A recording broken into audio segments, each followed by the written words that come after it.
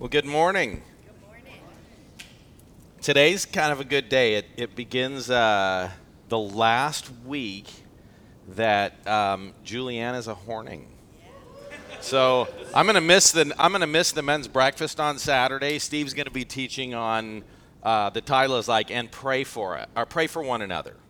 And pray for one another. But I'm going to miss that because I'm going to be at a wedding in Texas. So if you're a man in this church and you're not at a wedding in Texas, then you should be at the men's breakfast.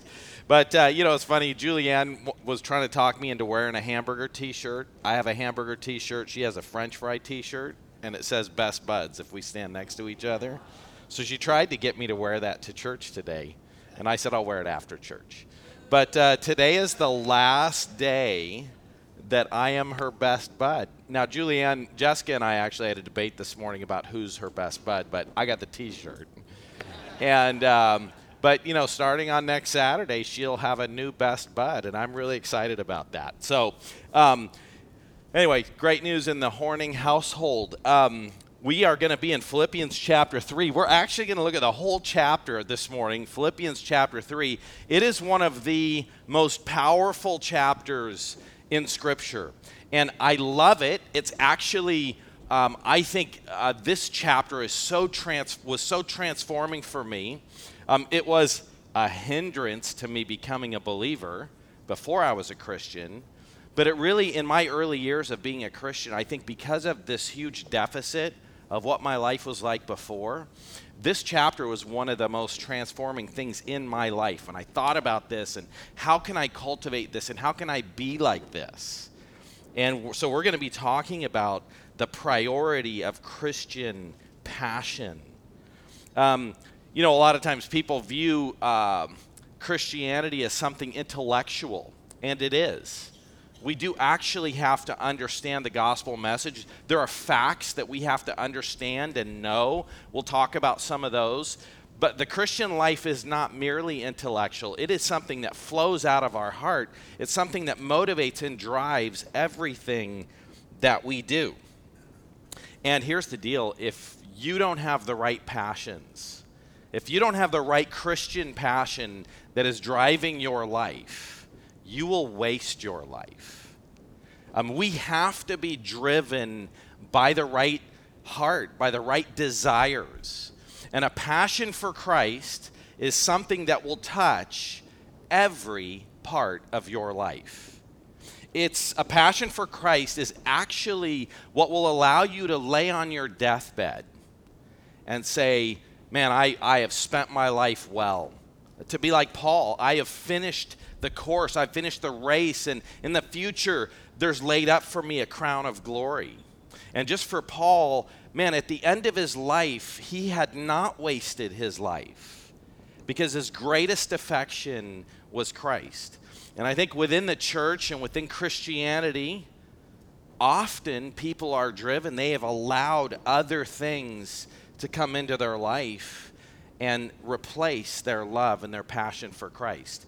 Now, when you think about this, the priority of Christian passion, that's actually where every Christian starts, is with the right passion. In fact, that's what Jesus said. Consider what the Bible says about loving Jesus. I'm going to put up a few verses here, and the last one I think will be shocking to you. You probably don't know it's in the Bible. Well, the biblical experts in this room know. There's a lot of people out in other places that may not know that verse was there. But this is what Jesus says about the priority of Christian passion. He says, whoever loves his father or mother more than me is not worthy of me, and whoever loves son or daughter more than me is not worthy of me, and whoever does not take his cross and follow me is not worthy of me. Whoever finds his life will lose it, and whoever loses his life for my sake will find it. Jesus actually says, if you want to follow me, if you want to be a Christian, if you want to be transferred from the kingdom of darkness into the kingdom of light, you have to actually love me more than anyone or anything in your life. In fact, you have to love me more than your own life. So that's where Christianity starts. Well, think about the Apostle Paul and what he says here in Ephesians 6:24, he says, "Grace be with all who love the Lord Jesus Christ with an incorruptible love." Man, God's grace be on people who love Jesus. And then this is the verse that you probably don't know is in there. This is not one of the verses we highlight often. In fact, I don't remember ever hearing it highlighted anywhere.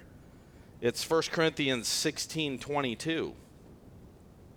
"If anyone has no love for the Lord, let him be accursed." And then he prays for the return of Christ. Let him be accursed. If you don't love Jesus, Paul says, may you be cursed. May you burn in hell if you don't love Jesus.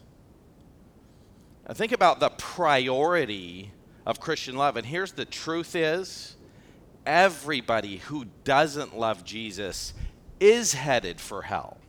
Like Paul is actually, in a sense, praying. That is a prayer. When he says that's like a wish prayer where he is praying that people that don't love Jesus would be accursed. And that is actually something true. Anybody who doesn't love Jesus isn't going to heaven. And I think that, for many of us, we have misunderstood. We have misunderstood what it even means to be a Christian. We struggle to evaluate salvation in our own life. We struggle to evaluate salvation in the lives of others because we don't actually know what to look for. And actually, what you would look for in yourself is, what is your desires? Do you love Jesus? What you would look for, and it's not that we judge the salvation of others, but in ministry, you've got to try to figure out who's a believer and who's not a believer. As a parent, you have to try to make evaluations. Do my kids know the Lord? Do they not know the Lord? When you're pursuing just what God has called us to do in life, we have to try to make decisions about things so that we can pray for and minister to people. Now, obviously, Jesus also talks to his disciples about this evil farmer in this parable that goes out and just sows weeds into God's field. And then the workers say, "Hey, should we go pull up the weeds?" And he says, "No, don't pull up the weeds, because you might pull up some true disciples when you're trying to pull up weeds. So just wait. God will sort it out in the end." So we can't always evaluate the salvation of somebody else. Nobody sees somebody's heart except God himself. However, how do you try to even think about that? And this is what it comes down to. Do you love the Lord? Do other people love the Lord? That's one of the things we thought about often with our kids in church is, our kids are growing up in church. They grew up in a pastor's home. And we trained our kids. We discipled our kids. We disciplined our kids. And from the time they were young, I would tell them, I can't make you be a Christian. That's something that's between you and God. But I decide whether or not you go to church. And if I tell you to get up in the morning and read your Bible, you're going to get up in the morning and read your Bible. Because I'm your parent, and you're going to obey the things I tell you, and I'm going to train you, and I'm going to give you opportunities in your life. We were the authority in their lives. The other thing is that our kids loved us. And so we could have asked our kids to do anything, and they would do it. So we're training our kids, but one of the things we looked for and tried to evaluate was what in their life reflects the fact that they love Jesus. Because we've taught them to do things, and you can play guitar, and you could lead worship, and you could do ministry, and you can go to Sunday school, and you could be a nice person. There's all kinds of people who do things like that don't know the Lord. The church is full of people who do things like that and don't know the Lord. So the question is, what demonstrates a heart that has a desire to obey Jesus? And this, I hope, as you consider this sermon, I think on a scale of 1 to 10, and Paul's a 10 for having the right kind of passions, I put myself somewhere down on the 1 to 3 scale, and I don't even know. Maybe I'm not even evaluating myself correctly. Maybe I should be lower. The truth is we all have a lot of ways that we could grow, and we need to think about that seriously. Our passion for Christ, your passion for Christ, is actually the most significant thing in your life. And unless you're passionate for the Lord, you will not pass that on to anyone else. So one of the things that we're going to see is that when we love Jesus the way that we should, that is going to actually dictate our purpose in life, because you will pursue your passions. And proper passion is something that should be intentionally developed. So we're going to look at that. What does a passion for Christ look like? What does that mean about your purpose, and how do you go about developing that? So if you have your Bibles, let's read Philippians chapter 3, verse 1. And here's the thing that I love about this first section is we're going to see Paul's passion and his love, but he contrasts religion from genuine love for the Lord, because the world is full of religious people. In fact, Paul was a Jew. He was in the right religion, and he had incredible passion for his religion. But he didn't actually love Jesus, and he was lost. And so we're going to get to see here the Apostle Paul and what happened in his heart. So he says this in verse 1, he says, "Finally, my brothers, rejoice in the Lord. To write the same things to you is no trouble to me, and it is safe for you. Look out for the dogs, look out for the evildoers, look out for those who mutilate the flesh, for we are the circumcision who worship by the Spirit of God and glory in Christ Jesus, and put no confidence in the flesh.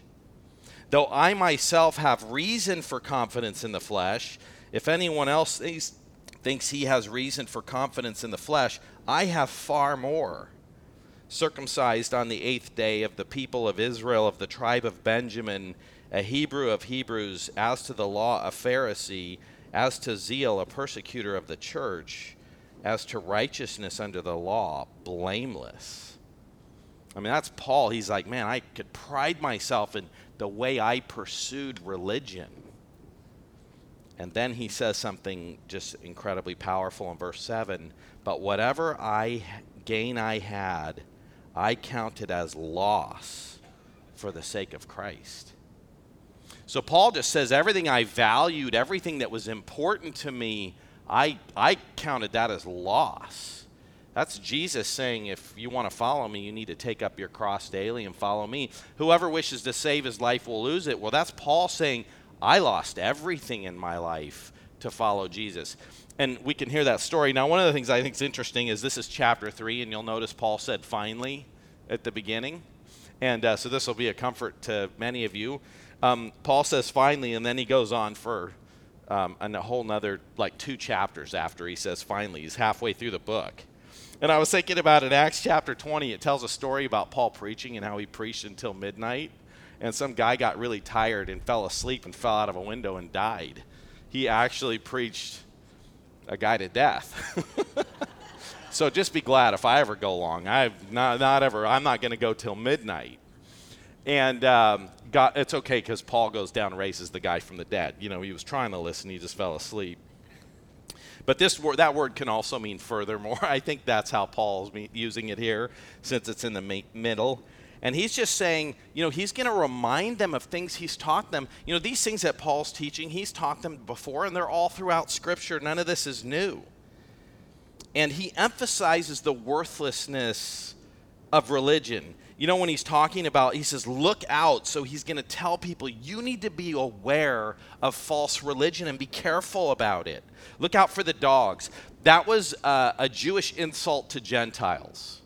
And the Apostle Paul he actually insults the Jews with their insult that they would give to the Gentiles. He says, look out for the dogs. Look out for the evildoers. That is a true definition of the Pharisees in Jesus' day. They were evil people.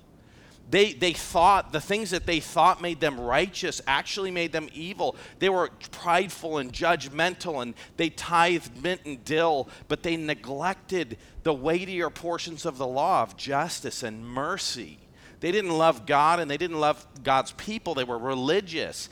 And Jesus actually tells his disciples that people are going to kill you thinking that they are offering worship to God. Religion is full of so much evil. And so Paul just labels all that Jewish religion as evil. When he talks about those who mutilate the flesh, that's circumcision. It's what the Jews prided themselves in. I'm a Jew.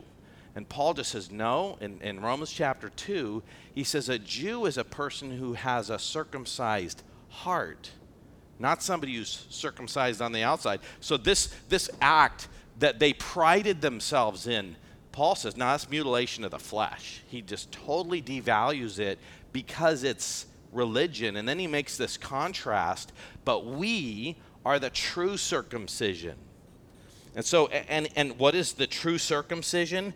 People who worship by the Spirit of God, they're indwelled by the Holy Spirit, and that's where their worship comes from. It's not an external thing, something that comes out of the heart. And who put no confidence in the flesh. And then he talks about these things he valued that now he counts as loss for the sake of Christ. You know, I think this is partly why we have done so much harm to Christianity by not understanding what it means to be a believer. Look what it says here. It says, for the gate is narrow and the way is hard that leads to life, and those who find it are few. Beware of false prophets who come to you in sheep's clothing, but inwardly are ravenous wolves. And we just sometimes label religion that's not Christian as Christian. And this is what Jesus goes on to say in that same passage. He says, on that day, many will say to me, Lord, Lord, did we not prophesy in your name and cast out demons in your name and do mighty works in your name? And then I will declare to them, I never knew you. Depart from me, you workers of lawlessness. See, that was the Apostle Paul. He was so religiously committed, but it was actually works of lawlessness. And so what happened to the Apostle Paul? You know, it's interesting. Paul's religious effort was great sinfulness.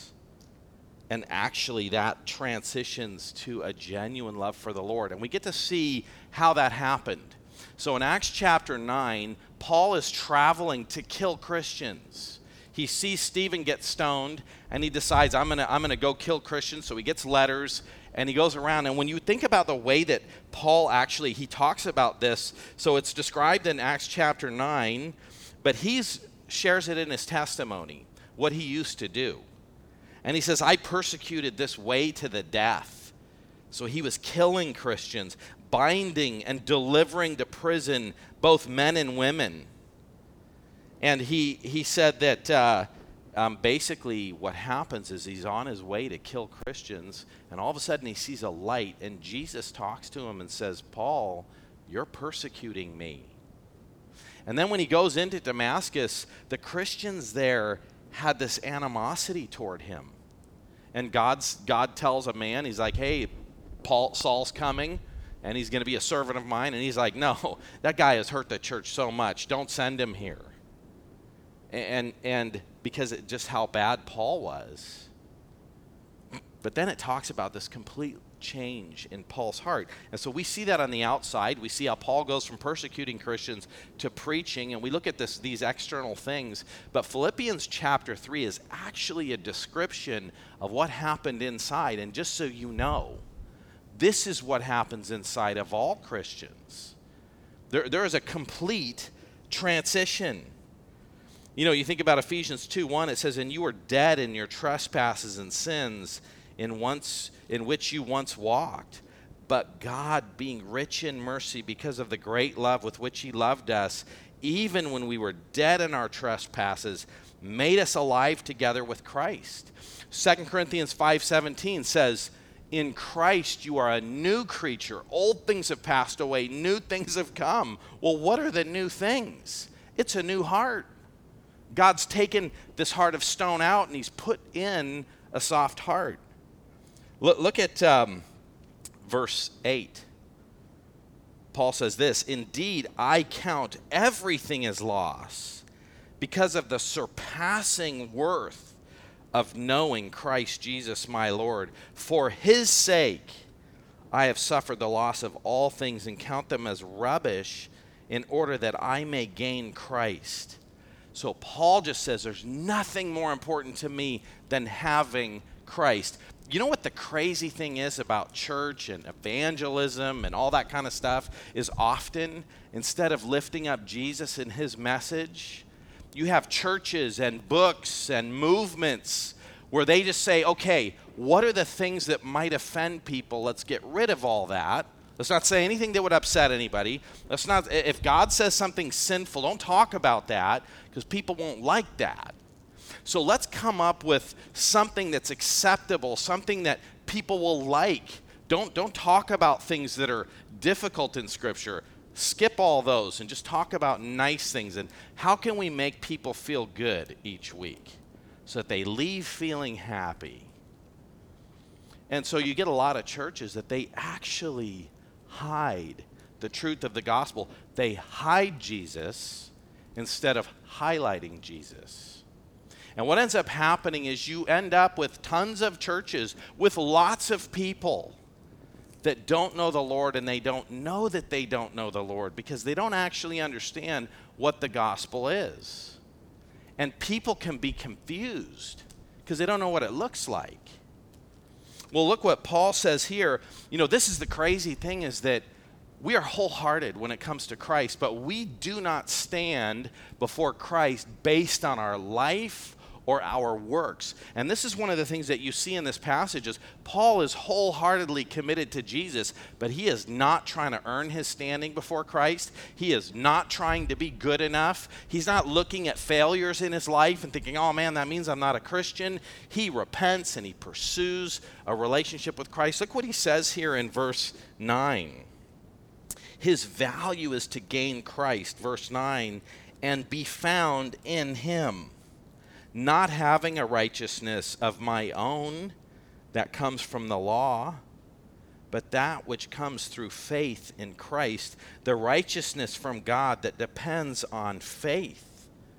You know, Paul standing before God was just because he believed in Jesus. He came to see what Jesus did, how Jesus died on the cross for him, how Jesus was punished for his sins, and his standing is not based on him. You know, that's Philippians 2, 12 and 13, right? Work out your salvation with fear and trembling, for it is God who is at work in you, both to will and work for his good pleasure. Or Philippians 1, 6, I am confident that he who began a good work in you will complete it until the day of Christ. Or Jude chapter 1, verse 23 and 24, that just says, now to him who is able to keep you and to make you stand in his presence blameless. You know, our standing before God is based on the righteousness of Christ, not our works. But when God comes into your life, he changes your heart and your affection. In fact, 2 Peter chapter 2, verse 3 talks about how God saves people. This is what it says here. He says, seeing that his divine power has granted to us everything pertaining to life and godliness through the true knowledge of him, that's Jesus, who called us. That's like the call into salvation. It's God drawing people to himself. And how does he draw people? He's called us by the knowledge of him who called us by his own glory and excellence. All of a sudden, God allows us to see Jesus as attractive and wonderful and more valuable than anything else. Remember when Jesus was telling those parables about the kingdom of heaven? And he says, the kingdom of heaven is like a field with this huge treasure in it. And when a person finds out there's this treasure in this field, he sells everything he has and buys the field. Why? because what's in that field is worth more than everything he owns. Or do you remember the pearl of great price? This guy's looking for a pearl, and he finds this pearl, and it's so valuable, he sells everything he can, and he has and goes and buys it, and he's just so happy that he has this amazing treasure. When you look at Philippians chapter 3, Paul says, I've suffered the loss of everything and count them but rubbish, that I may gain Christ and be found in him, not having a righteousness of my own, but a righteousness that comes through faith, because of the surpassing value of knowing Jesus. When we try to say, hey, you can have a better life and you can have a better marriage, and Jesus wants everybody to be happy and rich, and he's kind of like, you can just pray, and whatever you want, God will give you. You won't suffer. You won't be sick. There'll just be good things in your life. And there are so many people called to that kind of gospel. Even though Paul talks about losing everything and that everyone who wants to live godly in Christ Jesus will suffer. And so there's many people that are like, oh, really? I go to church and I pray and I do these things. I could get a new car? You mean I'll get a better house? Oh, awesome. You mean my business, instead of struggling, is going to do better? Oh, I think I want that. And sometimes we try to sell people on Christianity with things other than Jesus, with things other than understanding your need and what Christ offers. So he loved Jesus because of what Jesus did for him. And this is something that is so encouraging and powerful for us. Look at Romans chapter 10, verse 11. It says, for the scripture says, everyone who believes in him will not be put to shame, for whoever calls on the name of the Lord will be saved. God saves people who cry out for him, who know that they're in need. Just like that thief on the cross. He's dying, and he knows he's a sinner, and he said, Jesus, remember me. And Jesus says, today you'll be with me in heaven, not based on works, just based on a heart that says, Jesus, I love you and I need you. And the thing that was so overwhelming for Paul was that he didn't have to earn his standing before God. He had the righteousness of Christ. And see, here's the deal, is that when we have that kind of passion for Christ, that passion will define and drive your life's purpose. See, the thing is that the Bible talks about having a good marriage, talks about having good relationships with people. Proverbs is full of wisdom on how to live your life and how to work and how to approach things in a way that will bring blessing into your life. I mean, Psalm 1 talks about the blessing that God pours out on people who love him. Jesus, in the Sermon on the Mount, is saying, blessed, blessed, blessed. And God pours out blessing into our life. And my kids were growing up, we would read Proverbs. Now, I would just talk to them about how you need to work diligently and you need to work hard. And right now we have this, we have a world full of people with an attitude of entitlement that just think everybody's owed to them. They think everything just should be given to them. You need to learn to work hard for God's glory, and just training and teaching people marriage. And I talk to people who have a lot of marriage struggles, and their life's a disaster. And every day is a day of misery. And each day is more miserable than the day before. And I know that doesn't describe everybody, but there's a lot of people. And do you want to know what the solution to a bad marriage is? It's just love God. Read what God says about how marriage is supposed to be done and how you're supposed to think. There is no genuine hope for people struggling apart from living a faithful life. And I've talked to people and just said, hey, I can give you some advice and some things to help you. But apart from the Holy Spirit working in your life, and apart from you developing habits that God says we should have and how we think and behave, your marriage will not be transformed. And this is the sad thing, is that if you love Jesus, you will love your spouse so much more than you could love your spouse apart from Christ. But you shouldn't love your spouse more than Christ. You love your spouse because you love Christ. It's God's word that teaches us how to love and train our kids. It's God's word. A love for God will help you love and disciple the people around you. Like strong families and strong discipleship and strong church it flows out of the life of people who love Jesus more than anything else. And what's so sad is, of course, teach people to love Jesus and you have all the blessings of being an obedient, faithful person. First of all, you're living life with wisdom. You know, God made the world. He knows how to live life better than anyone else.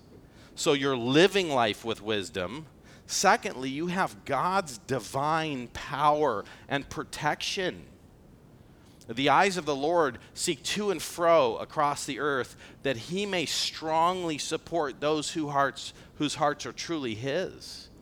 And when you are loving him with all your heart, first of all, you get all the good things that come just because you're living with wisdom. And then secondly, you have God's divine protection in your life. And what's so sad is there's many people and many Christians who say, let's strip Christ out of everything. But you know what? You could have a good marriage from some stuff. And they remove Christ from ministry instead of making Christ front and center. You know, so what is this purpose that Paul is pursuing? Let's look at verse 12. Verse 10. Well, let me go back. I think it's verse 8. Indeed, I count everything as loss because of the surpassing worth of knowing Christ Jesus my Lord. For his sake I've suffered the loss of all things and count them but rubbish in order that I may gain Christ and be found in him, not having a righteousness of my own that comes from the law, but that which is through faith in Christ. And then let's go to verse 12. Not that I have already obtained this or that I'm already perfect, but I press on to make it my own, because Christ Jesus has made me his own. So Paul just says, Jesus has made me his own, and I'm going to press on for the purpose that God has called me to. And God's called you to a purpose. Have you thought about your purpose in life and Christ being in the center of that? You know that God puts you in your family, and he has a purpose for you in your family, whether you're a kid or a sibling or a parent. God has a purpose for you in your family. He puts you there. God puts you in your neighborhood, and he has a purpose for you in your neighborhood. The job you have, God puts you there. He has a purpose for you in your job. And if you go to this church, God has a purpose for you here. Have you thought about that? What is my purpose in life? We're going to find out. Paul's talking about these false teachers at the end. He's going to end the chapter talking about people going to hell, and he's basically just going to say they pursue their own purpose. But believers pursue the purpose of Christ. And he just says this. He says, one thing I do, forgetting what lies behind and straining forward to what lies ahead, I press on toward the goal for the prize of the upward call of God in Christ Jesus. And just in case anybody might think this kind of an attitude or passion or heart is for pastors or missionaries, Paul just clarifies right here, no, this is for every Christian. Look what he says in verse 15, let those of us who are mature think this way. And if anything you think otherwise, God will reveal that to you. Only let us hold true to what we have attained. You want to know what God's purpose for you is? You could summarize it into this one thing, and it's going to be expressed everywhere, but it's that you're like Jesus. You know, Colossians 1:28 gives us a purpose statement. It says, him we proclaim, that's Jesus, warning and teaching everyone with all wisdom that we may present everyone mature in Christ. That is the aim of the church. In Ephesians 4:11 through 16, it says that God gave some as apostles and preachers and teachers and evangelists for what? For the equipping of the saints until everybody looks like Jesus. Your purpose is to be like Jesus. And what did Jesus do? Well, Jesus said, my food. Do you remember when Jesus said, my food is to do God's will? So he was here to just say, God, what's your will for me? And to do that. That's what he pursued. Do you remember when Jesus came and made some disciples? And so Jesus made disciples. And then what did he tell all Christians to do? Go make disciples of all nations, baptizing them in the name of the Father, Son, and Holy Spirit, and teaching them to obey everything I've commanded you, and I'll be with you to the end of the age. So Jesus came to do God's will, to make disciples, and to die, to lay his life down. And what does Paul say? Greater love has no one than this, that he laid down his life for his friends. In Acts, Paul's getting ready to leave the Ephesian elders, and this prophet comes and makes this prophecy. He ties himself up with a belt, and he says to Paul, the one who owns this belt, he tied himself up with Paul's belt, the one who owns this belt, when they go on from here, they're going to get beaten, and there's going to be all kinds of suffering. And everybody in the church says, Paul, don't go. We don't want you to suffer. We don't want this to happen to you. And Paul says, hey, not only am I willing to suffer, I'm willing to die. And then he goes off to where he was told he would suffer. And that's the purpose of every Christian's life. Remember when Paul said, present your bodies as a living sacrifice? That's how we live.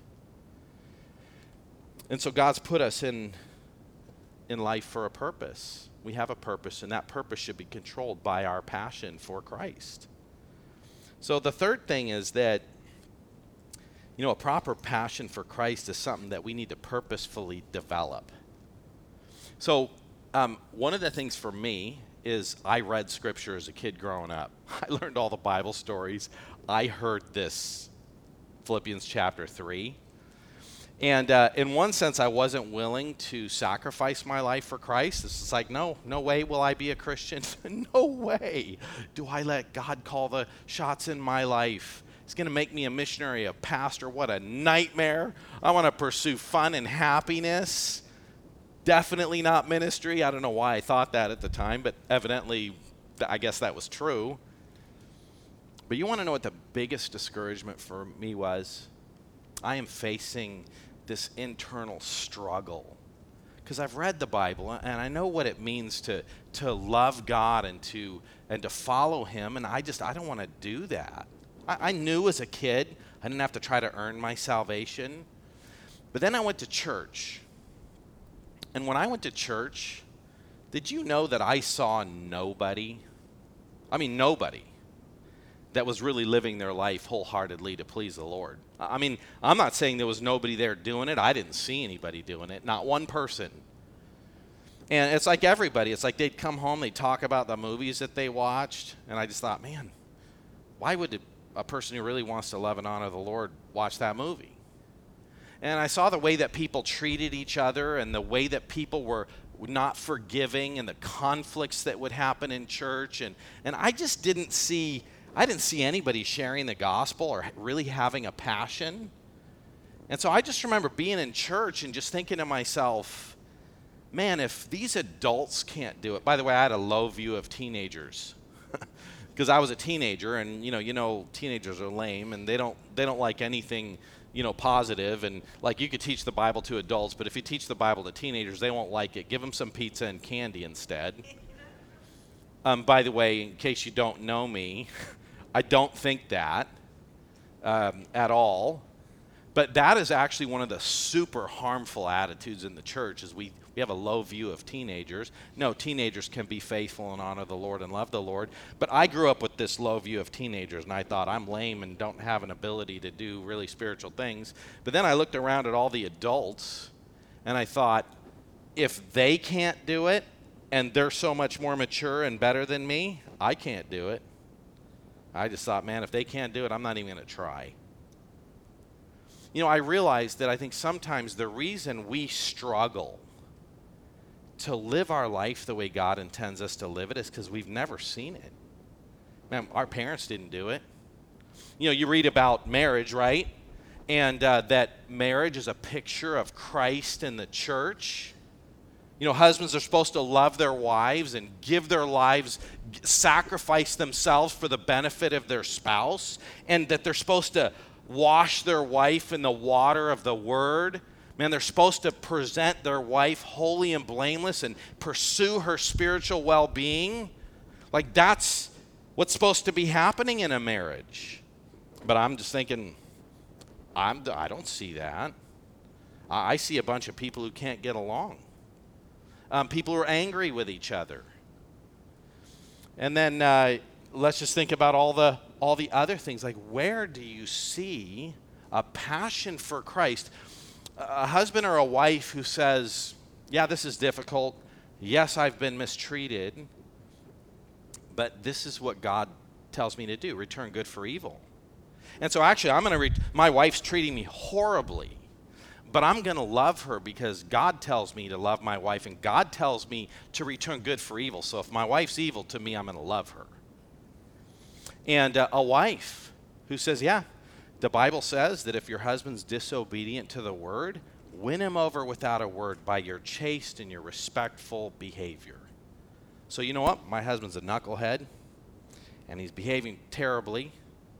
But this is what God says. This is how God says I'm supposed to treat my husband. And so because I love my husband, and because I love God, I'm going to do what God calls me to do.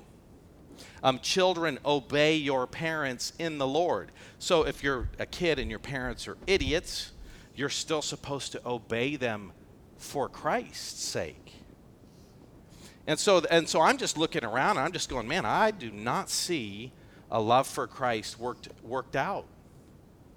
And I think that for all of us, why is this so hard? It's because we don't see it. And when I was I was like coming to the end of my high school years. And my mom ends up hiring this guitar teacher to teach me guitar. And he was the first person I ever met who I saw living a wholehearted life for Christ.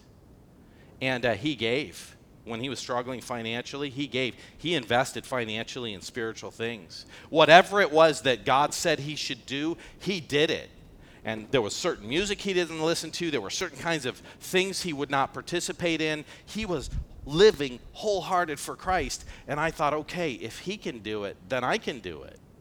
And then I went to college, and I had this friend that I've talked to you guys about a bunch of times. And I saw him. We would go on youth trips, and sometimes I would drive 65 to our camps.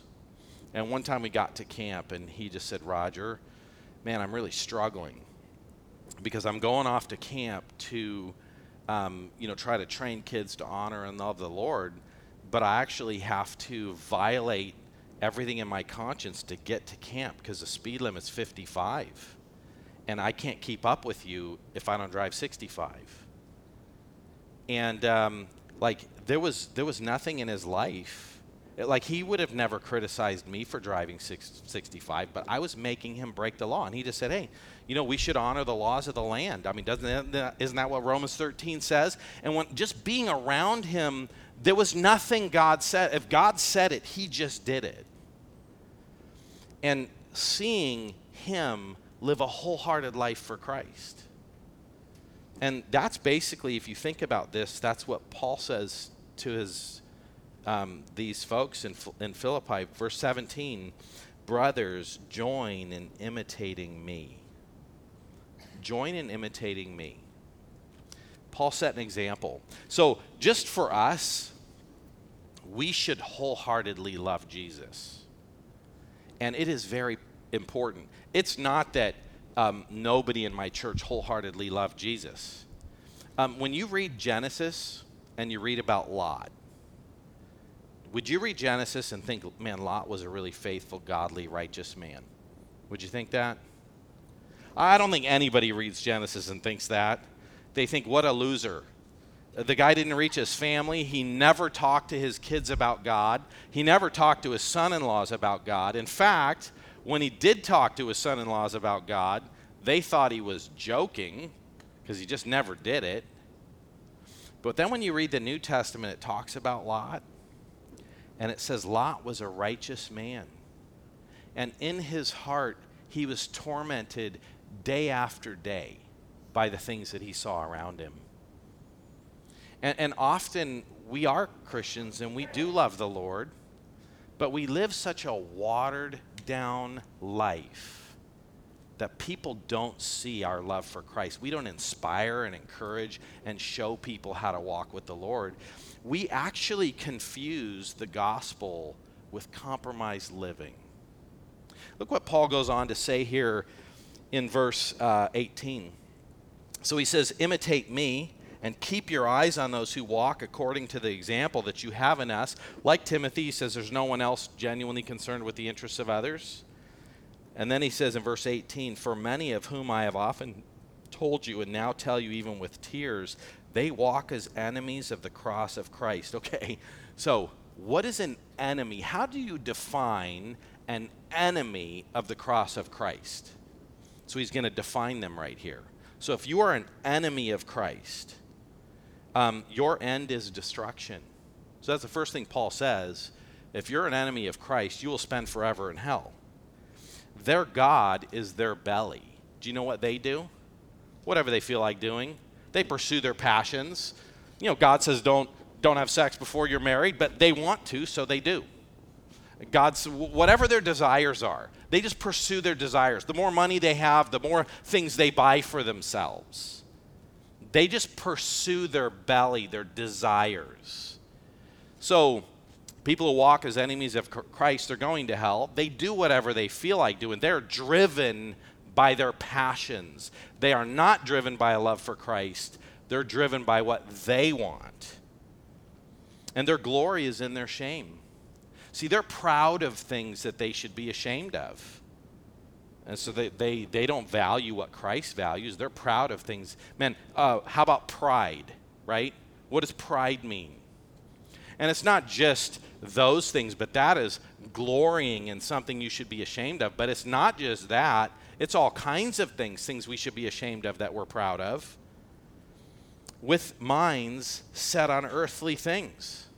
See, these are people that they think more about investing for retirement than supporting missionaries or supporting the work of God. They set their minds on earthly things. Where do I want to go on vacation? Rather than who am I going to share the gospel with?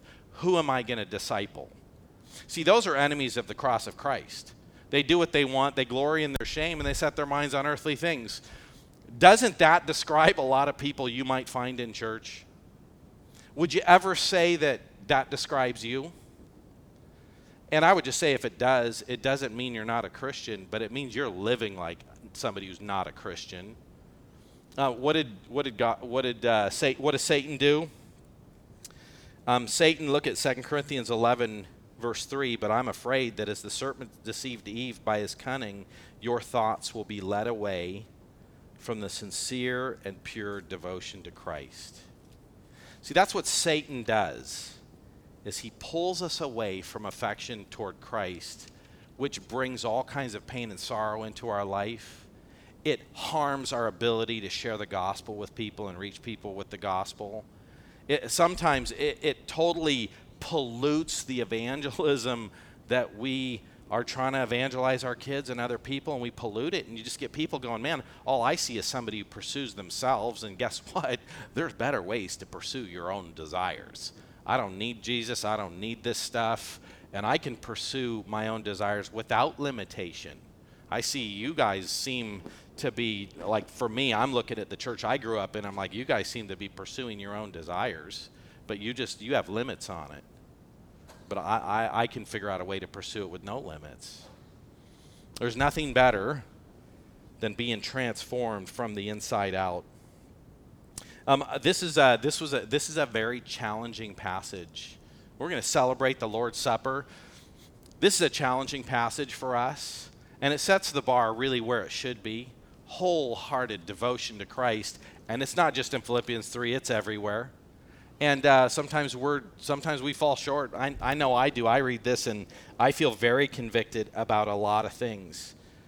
And I just want to say this, that your past failures or even things that you look at in your life right now that you're struggling with, that should not paralyze you or discourage you.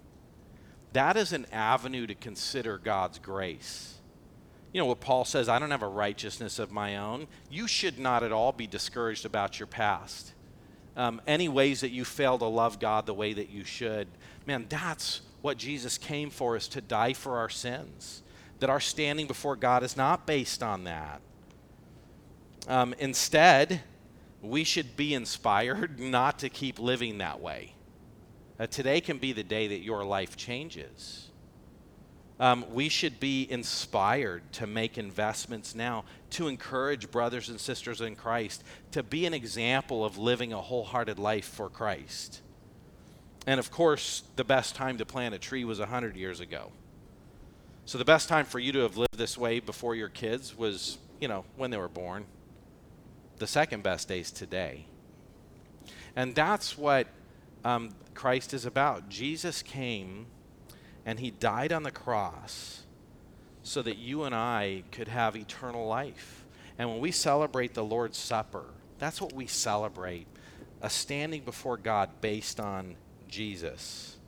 The Apostle Paul says this in 1 Corinthians 11:23, "For I received from the Lord what I also delivered to you, that the Lord Jesus, on the night when he was betrayed, took bread, and when he'd given thanks, he broke it and said, 'This is my body, which is for you. Do this in remembrance of me.'" Let's eat this bread. And I want you to think about the fact that Jesus died for you. Now, let's remember that.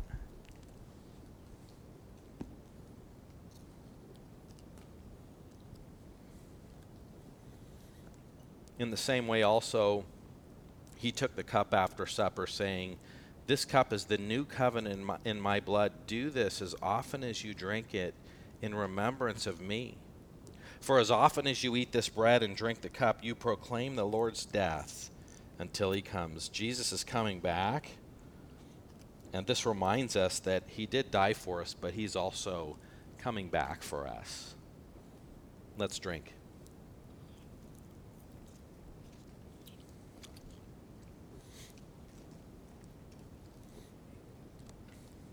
Lord, thank you for your love and your grace. Lord, for the kindness that you have poured out on us in Christ. God, we do love you, and we need help loving you. God, help us to be those examples to people around us. Lord, help us to read Scripture and find all the examples of people who lived wholehearted lives for you. And Lord, I pray that we would not in any way be discouraged by failures, but Lord, that would just make us people who are humble, who are gracious toward others, and Lord, that we would be inspired to live rightly for you, knowing that our security is not based in our strength or our ability to live, but in you. So God, I pray that you would help us in this church to have a powerful testimony and to be people who love you with all of our heart. In your name, amen.